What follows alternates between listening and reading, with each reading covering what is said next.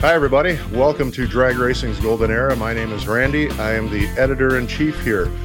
We are bringing you another in our series of Legends of the Sport.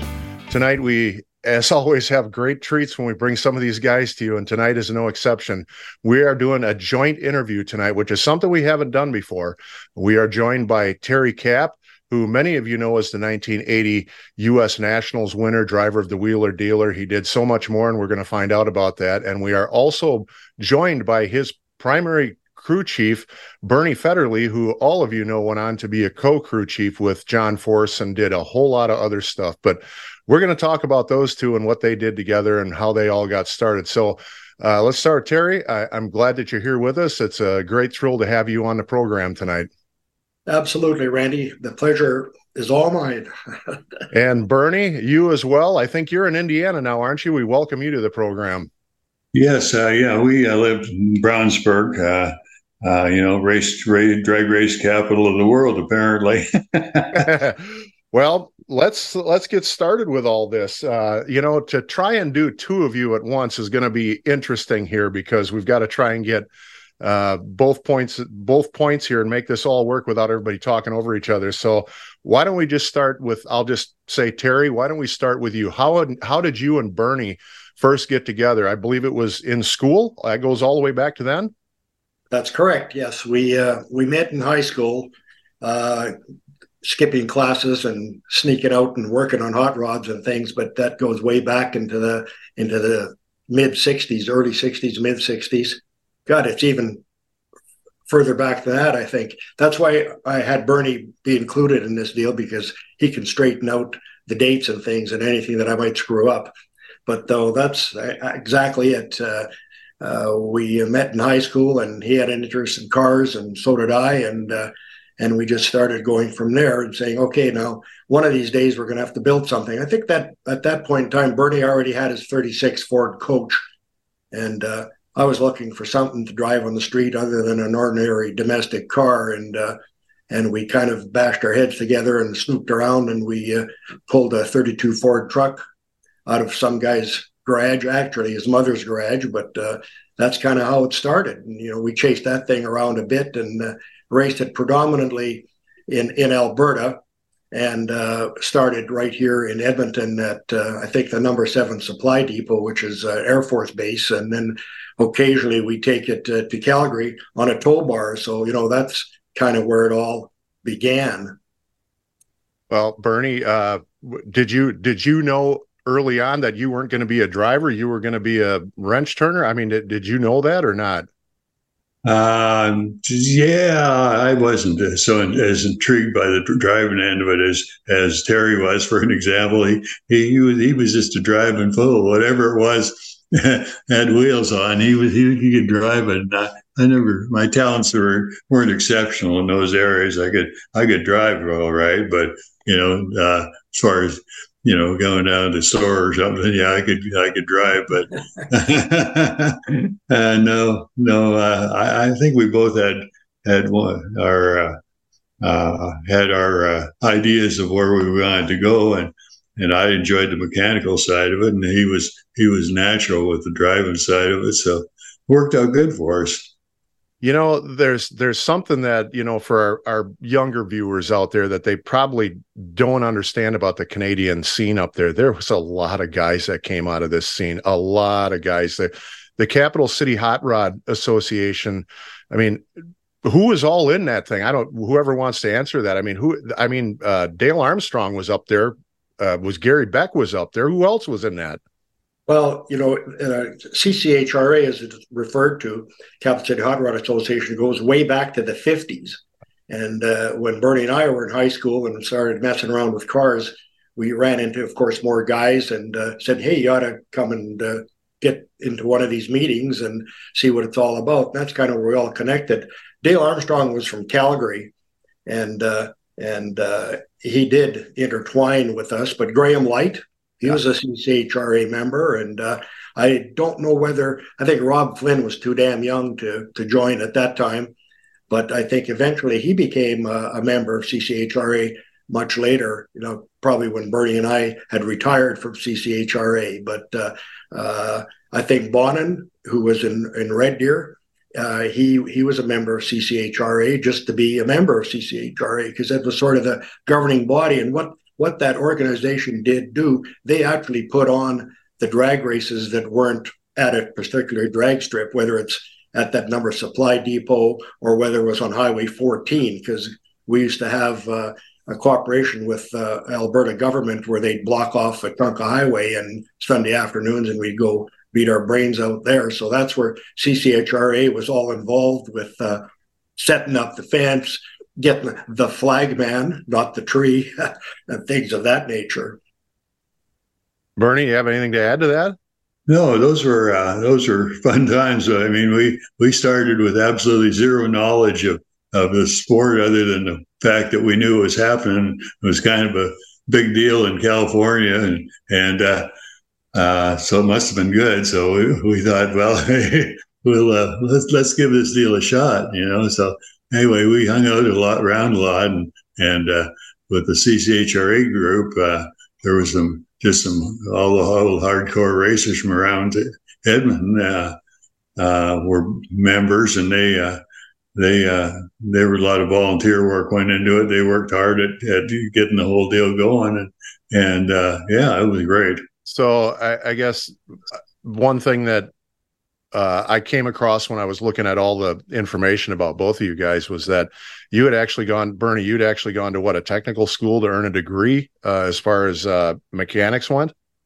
Yeah, I went to NEIT and or NATE, and I did the automotive apprenticeship route, and I was in that for I guess 4 years or something, and ended up with certification and all the stuff. They had real good programs, and I was lucky enough to be able to take advantage of those to improve my racing skills. So yeah, it worked out for me.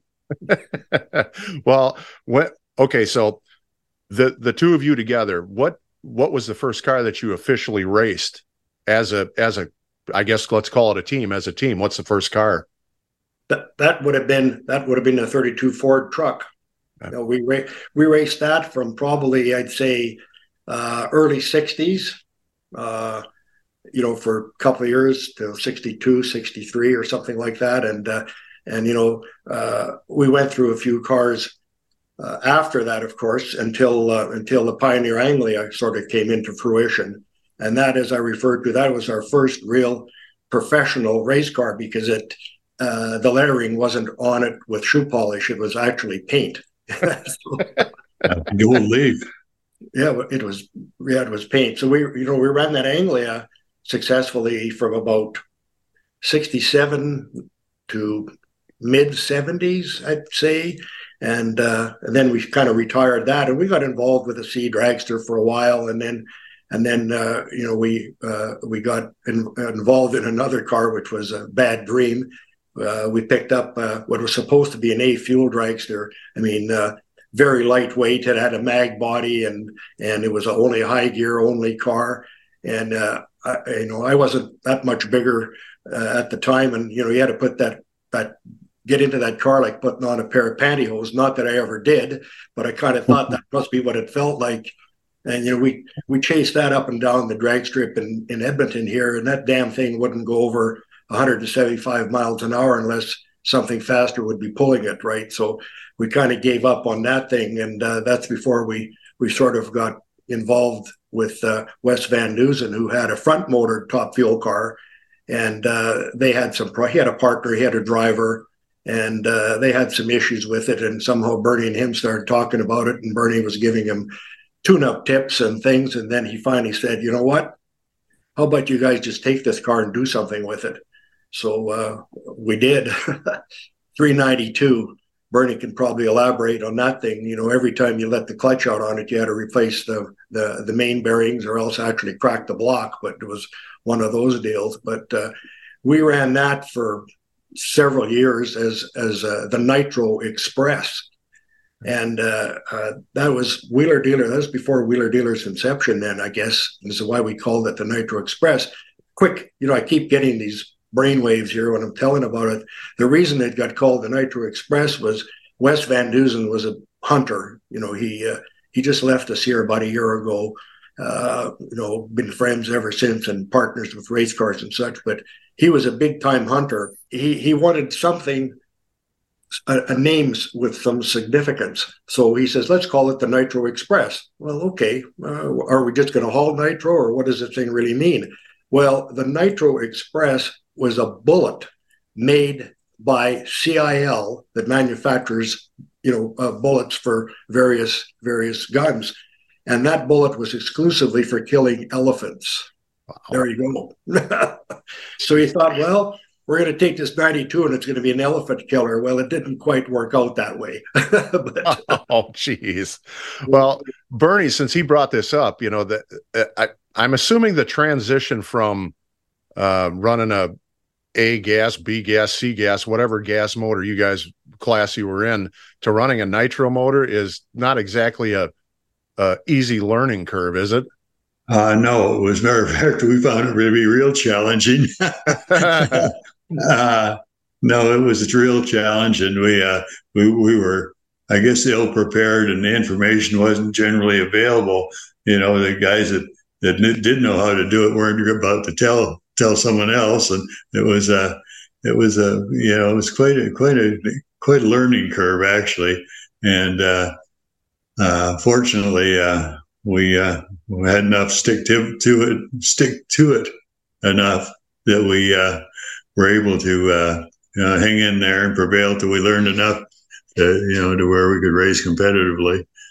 But that elephant killer deal, that was it. The late model Chryslers were elephant engines. They called them elephants, and so the elephant killer was killed itself more than it killed any elephants. I think they were real safe. Well, those 392s. Here's one good thing about them. The 392 back then, anyway, you could go to a junkyard and grab another 392 block out of the junkyard for $50. I don't know if that was true yet when you guys were doing this, but I know they were a dime a dozen, and there aren't a whole lot of them left anymore. That's true. Yeah, that's true. We pulled a few junkyard ones out and raced them before, the next couple of days later, or day later. So it was it was a different time. These current engines there's no OEM parts on them. They're just all aftermarket and wazoo stuff. So you guys run the Pioneer. I did not realize that you guys ran that thing. You said into the middle 70s before you switched over to fuel. Is that correct? Yeah, that'd have to be in. Let me think about this. No, it wouldn't be mid 70s because we got our first back motored Woody car in 72, I think. Right, Bernie? 72 or 3, 72 maybe. Yeah. So it would be before that, and it eventually that car got converted to a wheeler dealer car and was a full bodied car, nice looking car, and we did put an elephant in it. We were beating up that 92 and cracking the main webs in it and such, and we ended up down in Keith Black's shop, and Charlie Allen, who at that time was racing a funny car, he was in Black's yard. And on his ramp truck, his funny car was, and in the compartment behind the cab, there was a 426 that he said he would gladly sell to us, right? So we negotiated, and we picked up that 426 and put it in the front-motored wheeler dealer car. And I think we raced it first time in Saskatoon after we brought the engine to Edmonton and put it in, and I think we dialed it in at the racetrack at Speedway a couple of times, and then we went to Saskatoon, and the thing, I don't recall the ETs, but it was incredibly fast. A mile an hour was right up there in the 240, 245s, I believe, and we came back, and the talk was, oh well, that it probably didn't go that fast. It's I hate to say it, but they said it was a Jap time, right? That's the term they used in those days. But nonetheless, nobody believed that it ran that fast. So the next event that we went to was at Seattle, and it even went a little faster. So that kind of quelched that belief. But after that, obviously we were quite impressed with the Elephant engine, and it went on to another dragster. Did I get some of that right, Bernie? Oh yeah, I think we're pretty much on course. I was just thinking back on those experiences, but I think Wes was overly optimistic when he talked about the parts that what he had to get started. His 392 stuff was a museum quality quantity anyway.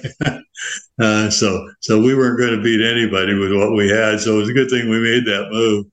But that was pretty cool. Did it make your life easier, Bernie, to be able to have that 426? Oh boy, yeah, and it had some odd stuff on it at that time. Dragsters, if they ran a late model engine, if they ran an Elephant, they would run a stock stroke, a stock bore deal, and it was Fortless, so they were 426s, and then, but if you put that same engine in to race a funny car, you put a stroker in it for 400,000s or 500,000s, whatever, and that was a funny car combination, lower compression and whatever. But anyway, we thought, well, hey, whatever we're getting here, it's got to be better than what we had. So we put that in, and there was a couple other deals that went along with that deal, but there was a fuel pump overdrive, which we had no knowledge of. We said, what's this thing? How does it work? Oh, hey, look at this, guys. One of those, and so we pulled it on, and anyway, this thing was very, very fast. It's at Saskatoon when we ran the thing, and it had two flat tires at the end of the track, and it had spun the centers right out of the tires and just burned them out, which was unusual at that time. And so anyway, we got fresh tires on it and ran it again, and it ran pretty good. And so we ended up at the coast, looking for better air. And boy, I tell you, we had a lot of good times with that thing. Well, I thought you were going to forget about that pump overdrive, because everybody that didn't know any better thought that was some device that we were cheating with, right? Yeah, that's right. Yeah, but that engine, like Bernie said, it was a stock stroke and worked good in the dragster. But at that point in time, I think we had a funny car then. It would have been that Vega, I believe. Didn't we? Yeah, we did. And we'd switch the engine. We had one engine in two cars, so that engine made it into the funny car every once in a while as well. But that's a whole new story that we'll probably get to a little later. When you attend a meet with the funny car and a top fuel car and one motor, it's pretty hectic if you win rounds. Well, I did read that Wes had a match circuit funny car and top fuel car going to match racing. And did you drive both of those, Terry, or who drove them? Yes, I drove them both. So you were doing double duty at match racing? Yeah, even and again, one engine. Bernie, I feel sorry for you. Yeah. We were having fun. Yeah. Yeah. Matter of fact, they had to Bernie and the boys had to commandeer a mini bike to make sure I got back on time. They had all the engines ready. The engine ready. It's just a matter of where the hell's Cap. Oh, okay, go get him. He's down there somewhere. Bring that car back. And sometimes they'd leave it there, and it was a lot of fun. Yeah, right. That's how come we got this gray hair, man. Well, yeah. It definitely was a different time back then, wasn't it? Absolutely. Yes. Well, and Bernie, both of you guys, you guys raced into the 90s, and Bernie, you were going long after that, and the scene from the days when you could have a couple of guys put a top fuel car together and go race successfully to where we ended up now. I mean, what a huge change, and I wish there was a way to go back to those days, but I know that ship sailed. Yeah. Well, just, having said that, there was Bernie, who was absolutely, that was it. We had to have him, and he had to have me, I guess, because we had the car and we had one crew guy with us at all times, sometimes two. And if it was a local race, there'd be three. Otherwise, like that the U.S. Nationals, which we frequented a few times before winning it, it was Bernie, myself, one of the guys from the shop that worked for Bernie at Wheeler Dealer, and or else, and a guy that drove the rig if one of us wasn't available. And we all had jobs and things, so it was kind of tough to get away. But if we had four guys on the crew, we were laughing. Otherwise, it was pretty tight with just two or three, and I just did what I was told. The only time I got a chance to relax is when the motor started, right? So that was about it. So were the other crew guys, were they just tire wiper kind of guys, or were they actually knowledgeable guys? Well, Bernie'd have to answer that. I think they're pretty knowledgeable, or else he would have turfed them. Yeah. No, we had some plenty competent mechanics, real devoted to the cause, and so that was fortunate because it's one of those deals that has to be a labor of love.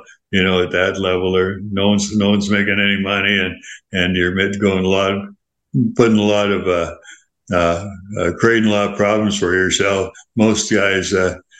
Well, let's put it this way: most wives were real glad to hear that their husbands were going to race with us. Yeah, so it was, it was tough, but we had good people. We've always been fortunate in that respect. We've had some real good ones, and the guys that weren't quite as skilled mechanically were good entertainers, so they'd keep us laughing. I've heard so many stories from back in this era, during the middle 70s in the match race scene, and I think you guys actually had more fun after the race was done than you did during the race. No, that's a fact. Going back to when we'd do Tulsa and then Indy and surrounding areas and such, and we'd be traveling with two or three other race teams, and there was a lot of shenanigans going on the roads, and we're trying to see who had the best tow vehicle, whether it was a GM or a Ford or a Dodge or everything. So there was a lot of competition on the freeways too at that time, but we managed to meet in areas, and West Van Dusen was very beneficial to keep everybody together. Was a great chef if it meant dark rum and sandwiches. He really came to the seed. Yeah. Wes took care of the hors d'oeuvres and we ate good. Well, like I said, I know that ship has sailed, and the good times that happened back then. Those days aren't coming back. But so why don't you guys tell me about the funny car Top Fuel? Is that all you guys did with this? Was just match racing, and where did you match race? No, well, Bernie will probably have to refresh things, but the Top Fuel car, we especially when we got to the rear motored car, we raced the Northwest. We raced quite a few NHRA points races with that too, and with the funny car, it basically stuck around Alberta, and we went to Seattle, and I think we went to Portland with it, and Northwest type of thing. Yeah, I don't think it ever attended a national event or anything like that. It was just local races, and of course, and match races. The 64, the 32 funny cars, things along those lines, and that was hot products, and in Seattle and Portland and those areas, and of course, I think we even chased it down to Spokane a couple of times and ran the Mustang funny car there. So that's kind of basically where it. I don't think the funny cars were at a national event at all, right, Bernie? No, that's right. As I recall, no, it was pretty much it was a moneymaker rather than a money spender. I like the dragster. Well, a lot of people that we encounter, say, "Gee, that drag racing career, you guys made a lot of money, didn't you?" I said, "Oh, we made a ton of money, but then we spent a ton and a half." Everybody was pretty well a volunteer, and if we could cover the overhead of getting the guys to and from the races and get them, feed them properly, it was a bonus, But we had a lot of help from guys like Gibbs, like Steve Gibbs. We'd attend a national event and he'd say, "Hey, these guys, you go over and see them and get a decal from them. And, there's an opportunity to pick up some extra money there. And if there's anything around that he thought would benefit us, he would definitely send us or send them over, hooked us up with Goodyear." And then guys like Henry Walther, he was big man in the industry then, and he knew everybody, and he wanted to make sure that everybody he knew that was in the industry would know us. So we got a lot of support. And then Earl Ritchie with Schaefer, and through Linda and Jack, who was the head guy at Schaefer at the time. So it was we were quite fortunate as far as diverting some of our costs and expenses by having help from some of these manufacturers. Well, on that point, for both of you, I had talked with Steve Gibbs. What was it, about 2 weeks ago, I guess. He came on and we were talking about we were actually talking about tiny tires. We did a little episode on the little wheels that came out in the in the late 80s there, and Big Daddy and all that. And what he said, I told him, I said, I'm going to be talking to Bernie and Terry here, and he goes, "You want to know something? Out of all the drag racers and tuners and everybody that I was around, those two guys were probably a couple of the best guys that I ever got to know in the drag racing scene." So I just wanted to pass that on to you. Well, thank you. Yeah, that's Steve was a real guy in drag racing. I mean, he was wonderful for the little guys. Oh, Yeah. no, he'd come around and give us pointers, when we'd have these 32 car extravaganza at Indy, and you could make as many runs as you want. He's a guy that said, "Listen, you better have your jack stands and your jacks, and if you're not quite pleased with your qualifying point, get back in that damn line and be prepared to work on your car off the tailgate and move ahead." Things like this. And if we didn't show up, he'd make damn sure he'd send somebody over and say, "Tell those guys to get their asses in the lineup here." So he was really good to us. Well, speaking of that, my buddy Mike Couch, he was on the starting line there. You know who Mike is. He told me, he goes, at one point we had a huge collection of like 9/16 wrenches and 7/16 wrenches, because we'd find tools laying all over in the staging lanes back there. Guys in a big hurry to get up and get the next round of qualifying in. That was a different time too. Yeah, that's right. You're hooked up with Mike. Well, Buster and Mike were very nice to us as well. We're pleased to have those guys around. Mike was quite critical. He'd tell you if you screwed up. He'd call you no drive son of a bitch if you had to. He's watching this, so he's going to hear this. Yeah. Well, tough love, I guess, is what they called it. Or call it now, I should say. Well, I went back and well, actually, before we get into that, let's talk about this period leading up to the 1980 U.S. Nationals. This wasn't your first time at the big rodeo here. You guys had been there before. Why don't we talk about that period, the match racing going into trying to get into the U.S. Nationals and actually win that race? Were you match racing and doing all that? And was the U.S. Nationals the only event you were attending, national event? No, we do the Northwest Nationals in Seattle. I know. I think 1 year we came in 5th in overall in the points. So we were in Indy, and I think we were Atlanta, Baton Rouge. Where else, Bernie? Don't remember. Yeah, yeah. Well, that pretty well covers it. I don't remember. No, we had selected ones that fit our schedule, and and it was all good experience we gained, and it wasn't just show up at the track for the first time and win Indy. It was a little more involved than that. We paid our dues going in, but we were lucky enough to win one of the biggies. That 32 car deal was kind of special, and we hell, we did Indy. I know specifically with the first back-motored car, obviously in 72 or 73.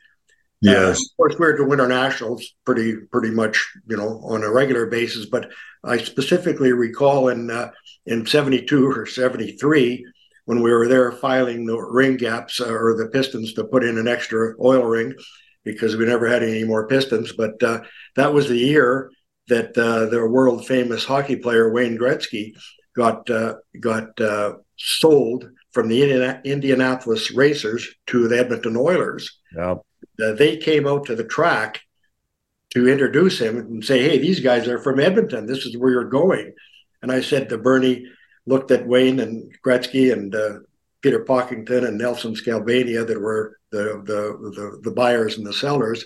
And I said, "God, I've seen hockey sticks thicker than that kid. I don't know how the hell he's ever going to play hockey." And look what happened there. He probably looked at us and he said, "These guys are here to do what?" Yeah, that's right. Yeah, can't judge a book by its cover, I guess, huh? I guess not. Well, Bernie, here's one of these things, and for you too, Terry. Doc Holliday, who lives about 5 miles north of me here, funny car driver, drove the Telstar.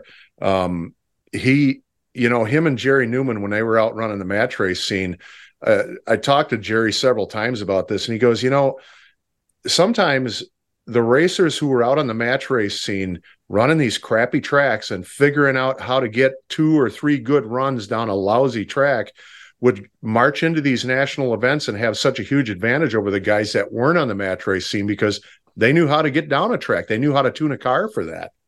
Well, that's something that, I can substantiate being really gold because I recall Bernie standing down there watching it and going to the mid track and watching any type of a car, not necessarily a fuel car, and saying, this is where we're going to go. And Bernie, you probably won't agree with me here, but I recall Big Daddy even coming over and talking to Bernie and saying, which way should we go? Should we be over here or over there? What do you think about that lane or the other lane? And that's kind of true to the fact. There's no Lannies running around there with all this high tech equipment. It was take a look at the track and decide, where you're going to plant the car. So, and of course, we ran on tracks going back in the 70s that were air bases and during the after the war type of thing, and there was decent asphalt spots there where you could run a quarter mile. And when nobody was there racing, it was a cow pasture. So you can imagine what was all over the track, right? So you had a lot of things. But mind you, we didn't race any fuel cars there. It was our gas cars and things like that. So it's all, like Bernie says, it's a learning curve, and all that training that he took at NATE to become a mechanic. I think he's told me this before. It didn't have a lot to do with top fuel racing. Well, I had to justify something, There was actually, the truth of the matter is there was a lot of things that I did learn just about being a mechanic in that program, and it served me well, actually. These days, it's such a science. Let's say you go to the Mile High Nationals or whatever they're calling it these days. You go to Denver, you've got a combination that you kept from every time you've been there, or you go to Baton Rouge, you've got a combination for that kind of air. But when you're going from one lousy prep track to another, there is no combination. You got to figure it out on the fly. Right. No, exactly. And, speaking of Denver, we did race there a few times as well.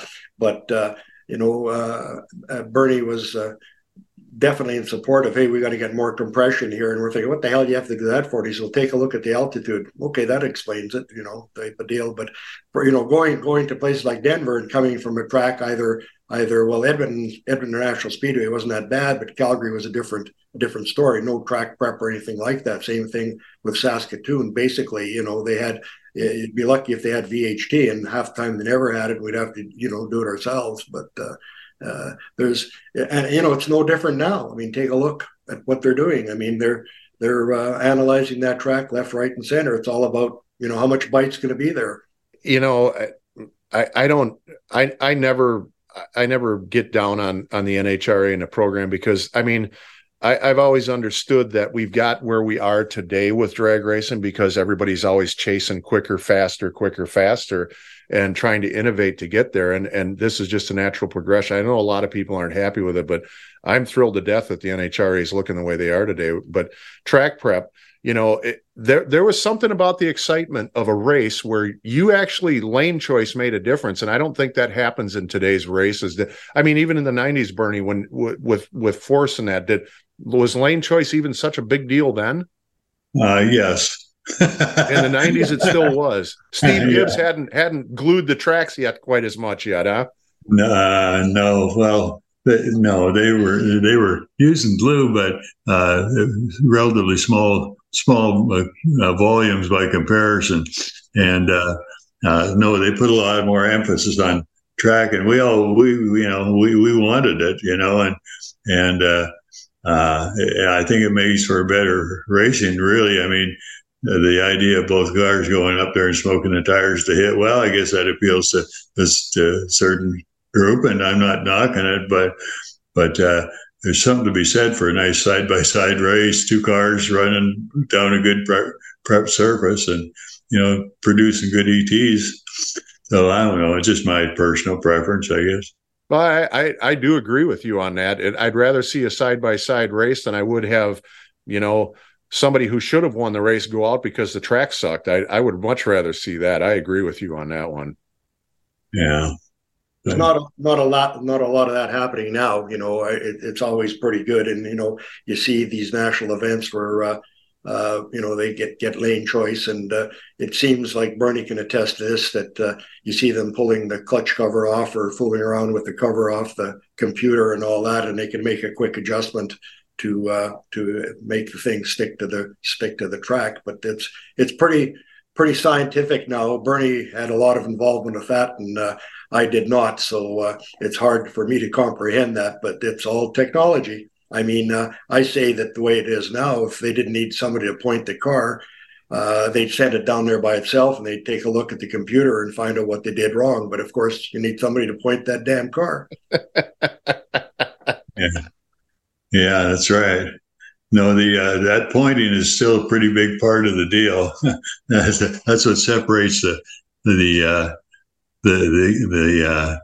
winners. Well, I shouldn't say winners or losers or whatever, but it separates the ones that have the most success, the ones that are able to keep the track or keep the car in the track on the groove, and be able to take advantage of what the track has to offer. So, believe me, there's lots of challenges left out there for a driver.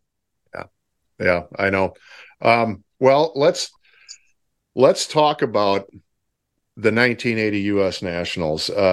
If I remember right, wasn't this, Terry, you probably know this, this was the last 32-car top fuel field, I believe, ever at the U.S. Nationals, correct? That's correct. Yes, absolutely. Yeah. So, you've got Beck, who's number one in the points. You've got Jeb Allen, who's number two in the points, and you've got Shirley, who's number three. You've got that battle going on all year long. And what I find incredible about this race, and I actually went back and looked at the numbers, Bernie's tuning and your driving were unbelievably consistent through this entire race. You guys were running 586, 584, 589. I mean, nobody else, even Jeb Allen was running 560s. or I'm sorry, he was running 590s, 6.0s, and you guys, what made this race so good for you? You know what's funny, Terry? At the end of the race, when you were being interviewed, you said something like, incredible it is, Steve, as we have finally gotten to the last two cars of this U.S. Nationals. It's been a long, long race with the rain delay caused right about halfway through. Final eliminations delaying it one day. We've come down now, and a great crowd has turned out, unexpected as they were, to show up, because nobody expected to be racing down this Indianapolis Raceway Park quarter mile. But right now, Jeb Allen against Terry Capp, the final in Top Fuel Eliminator. Both cars very closely matched on the performance standards set earlier in the race, and they leave the line side by side. It appears to be Terry Capp with the lead, and it is Terry Capp, the national champion in Top Fuel Racing. 5.82 seconds his elapsed time. A close race, as it was a 5:89 for Jeb Allen, and you see just a slight lead being built up there in the first few hundred feet for Terry Capp, and it was enough to carry him to the winner's circle. Tell me about the race. What happened? Oh, it was just excellent. Everything worked. Everything was clicking our way all weekend. We got here on time. We're usually late. My crew chief, Bernie, came with us. He usually flies and he takes the wrong airplane. Everything was just working good. And we you know what bushing is? We bush to see who got the bed. I got a bed. I usually get a rollaway. I had a bed all week. It's just been great. And the motor is just as clean and dry as a whistle. This could be the start of a lot more of these, don't you think? Well, as far as my wife Rochelle and my son Jared are concerned, if they can come, fine. But if not, I don't know. But, we're part-time professionals, and we raced and we got the time. This weekend we had the time, and here we are, man. Well, congratulations to you, Canada, and all the Canadian fans are here, and there are thousands of them. I know we've got a lot of fans back home, and I only wished half of them that were here could have stayed, because I like doing it for them, too. I know you do. A happy Canadian. He'll take that U.S. green. Where's my boy? North of the border. but what made the difference for you guys in this race? Well, Bernie'd have to tell you about that, because he just kept saying we've got a lot of potential for this race. But we always were successful. Well, not that successful, but we always qualified well at Indy. And they're all those 32 car fields were prevalent, of course, then. And we always were in the top half, which you got to be better than 16, nonetheless. Yeah. And just everything. Well, again, I think we had a match race in Saskatoon on the way down there, and we bargained up an aluminum head. Bernie can correct me if I'm wrong, and we ended up bolting on the cast iron heads, and we thought, well, is this going to make things better or worse? And I may be right or may be wrong. I know we set the track record in Saskatoon for just about everything, top speed and low ET, which still stands, but that is because nobody else has raced there since, probably. But we got a few records like that. But I don't know, Bernie. It was you had the right combination, and Bernie liked Indy. Yeah, it was one of those deals that there was just enough. There was so much hype involved with that race. It was hard not to get caught up in the excitement of it, and just kind of, when you had an opportunity to get out there and bash heads with the boys and girls, I guess, you had to take full advantage of it. So we were real careful with the moves we made, and we used to do a lot of committee stuff too. We'd say, well, what do we think we should do here? And fortunately we all kind of were on the same page at that race, I guess. And there was a lot of well, I guess we made some good calls that day, but then it's funny how that works. And I'm glad you mentioned it, but how some tracks are good for some people, and we all did well at Indy. Well, Marvin Graham, I'm just looking at my stat sheet here. Marvin Graham qualified for that race with a 568, and I'm not sure how he pulled that off, because the rest of the race he never ran below 5.8. But I mean, the consistency that you guys showed in that race, because if you think about it, You got Beck and Jeb Allen and Shirley, and these guys are all at the top of their game, and you guys come in there and just win that race. And now, granted, Shirley red lighted, but even on that red light, she still only ran a 590, and you guys still ran a 580. So, I mean, congratulations to you guys. And Bernie, I'm assuming it had a lot to do with how you tuned that car. Were you guys still running a pedal clutch at that time, a 2-speed? No, we actually had a centrifugal clutch in at that point, and that helped the consistency. It was something that the dragster guys were reluctant to give up their starting line advantage, which they did. They could leave a little. Probably reaction times were better. We know it didn't monitor that stuff so much then, but I guess they, the centrifugal clutch did have some advantages and disadvantages. One being consistency being important, and that they were definitely better for that, but not everyone had them, and so anyway, I don't know. It was one of the reasons we had the glide in that car is because that's what we had to put in the funny car. That's right. So when it was in the funny car, that's where it belonged, and it was in the dragster. We just sort of put it there, and Bernie got it to work quite well in the dragster, so we just kind of stuck with it. And that car, that specific car that he won Indy with, the way Bernie had it set up, too bad we couldn't get some stats on the 60-footers on that, because I'll tell you, that'd lay you back in that seat like you wouldn't believe. Mind you, half the time, I don't know what else Bernie was scheming there for, but it'd keep picking up the front wheels on that car, and we never had wheelie bars on it. And he said, you don't need them. So I guess that was fine. But, more often than enough, the thing was, 8 inches, a foot and a half. And when it was ready to settle down, it just settled down and go like a bat out of where. And the car, handled quite well and had great power. It tended to move a little bit just before I'd shifted, and that was a good indication to say, come on, it's time to shift it. So, it all worked.